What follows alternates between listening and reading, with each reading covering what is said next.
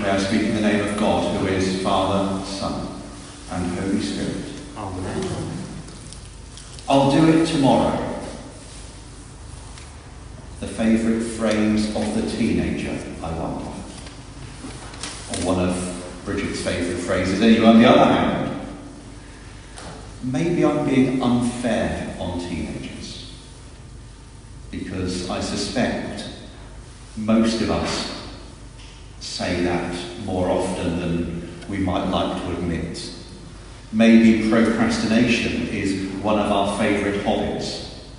Why put off why do today what we can put off until tomorrow? Maybe it's sorting out the car insurance, even though we're told that the best time to do it is, 4-6 weeks before renewal date, and then it sort of jumps up if you want it closer to the date, so they tell me. Maybe it's to go shopping, and then you realise that the cupboards are bare, you've got nothing for dinner, and it's Sunday, so the shops have closed. Takeaway it is then, when I get round to it. At which point you realise the takeaways have closed as well, and you've still not eaten.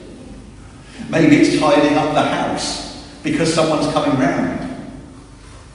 And then that mad panic when you see the car pull up outside.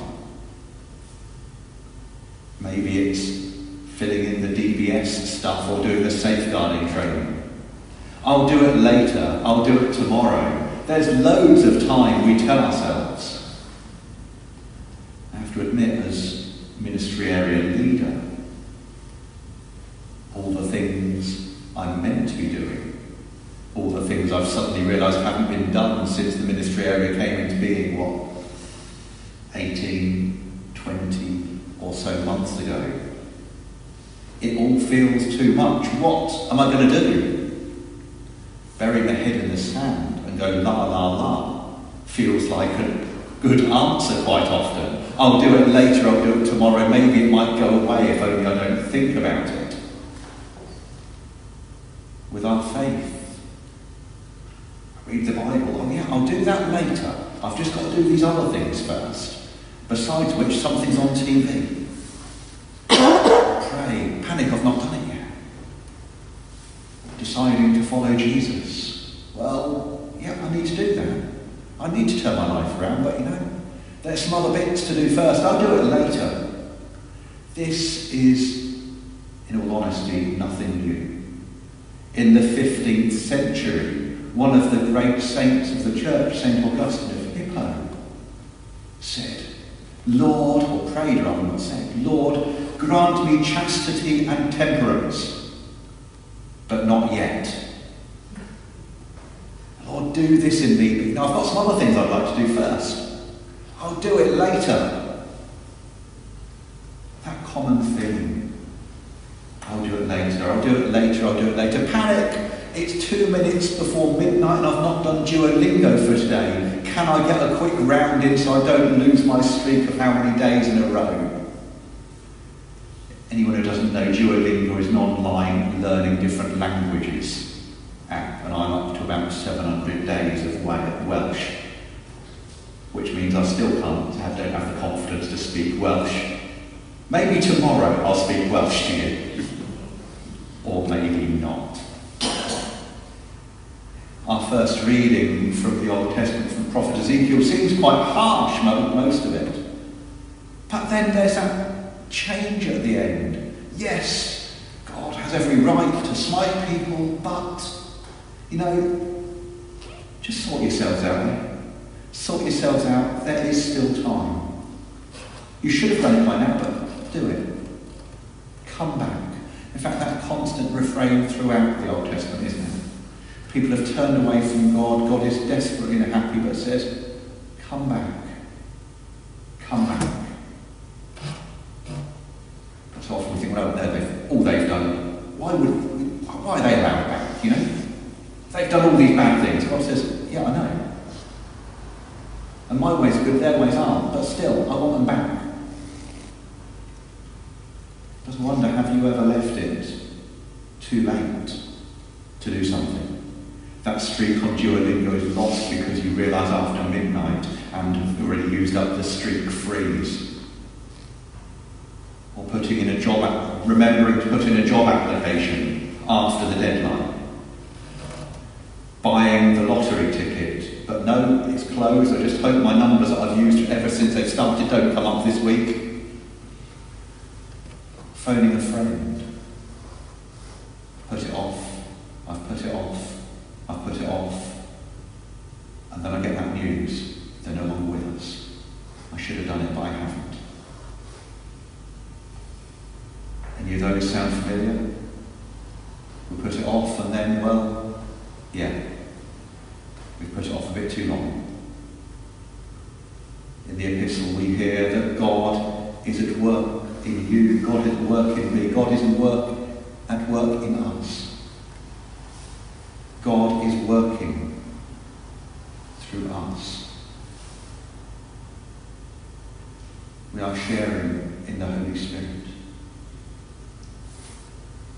The Gospel reading is in two parts.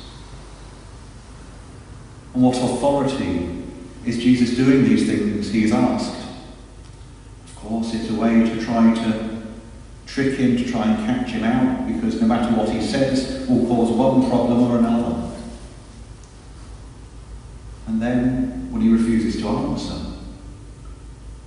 a parable, asking who does the will of God. Those who say, no, I'm too busy, I'm not going to do that. No, I'm not interested. And then have a change of heart. Or those who say, yeah, I'm going to do that, of course I will. I'll do it in a little while. I'll do it in a little while. Honest, Gov. And then, well, yeah, we all know what happens, don't we? Very little. Who does the will of God? I wonder, where are we in this so often in our relationship with God? Saying that we'll follow and never quite getting round to it because of all the other distractions and pressures of life. Or having spent most of our life saying, no, I'm not interested. No, that's for other people. No. What's that to me? Then suddenly that light bulb comes on. That chance conversation, those weird group of coincidences happening. And you think, where did that come from? Is God doing something? Followed by, God could be doing anything with me. Look at what I've done in the past. I've not been interested. But how else do you explain it? God saying, I know. But it's not too late. I want you to follow. I want you to come. I want to welcome you. Where are we in that? I guess it depends which way the wind's blowing sometimes, doesn't it? Or how much we're either feeling confident about ourselves or beating ourselves up. But I speak to people who say, well, I wasn't baptised as a child. I wasn't taken to church much, maybe Sunday school or something. And now I'm an adult and I'm not baptised. How can I be baptised? That's for children. But no, it's never, ever too late. I've seen wonderful pictures of bishops baptising and confirming people in their 90s.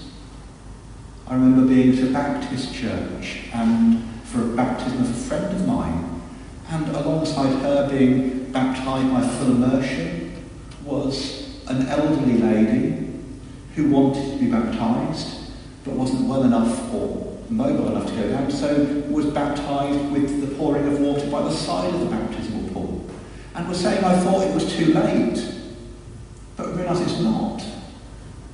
It's not too late ever for any of us to follow Jesus, or come back to following, having struggled for a while. Are we all words, or are we action? Sort of thing. Yeah, of course I'll do it. There's no need to keep asking me every 6 months.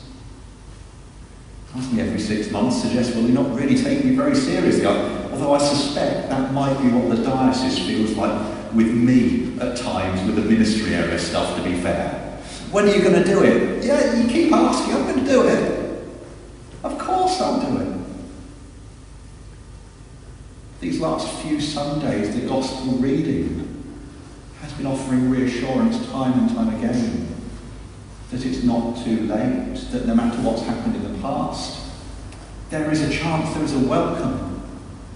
While at the same time acknowledging that the rest of us think, well, that's deeply unfair. How can they have a chance with everything they've done? And God says, tough. There is still a chance, there's still a welcome, it's not too late. I'm reminded of Pope Francis saying, who am I to judge? But of course we have our opinions, we have our preconceptions about what other people's backgrounds are, how much they deserve God's love, forgiveness, salvation. But in all honesty, do we do what we say we're going to do? Do we truly follow, or do we just put it off? Yesterday was the diocesan conference. There is so much for me to process from all the talks and things going on about prayer, about God, about poetry, about following, about enthusiasm for following Jesus, though how it makes a difference if we are truly living it and excited against almost going through the motions because we feel that's what we've got to do. Are we still excited and enthusiastic about following Jesus in such a way that it shows in our lives, it shows in those we meet? Or are we just doing it because, we've always done it and just hope no one will notice our heart's not completely in it anymore? Tomorrow we'll get enthusiastic, tomorrow we'll pray again, tomorrow we'll start reading the Bible properly. If tomorrow never comes, well, hey. Are we excited? Are we at the point that nothing else really matters? Some things, yes, we can procrastinate with. Unimportant things, even the car insurance, if we leave it until the last moment and the price has jumped up a bit, well, that's really annoying, but we can still get the car insurance. If we're only tidying up the house by throwing everything in the cupboard the moment the doorbell rings, or if we let them in with it being untidy, well, hey, we might feel a bit bad about it. They probably won't notice the house is untidy. Does it really matter? But some things are important. Salvation through Jesus, as mentioned in the epistle to the Philippians, is important.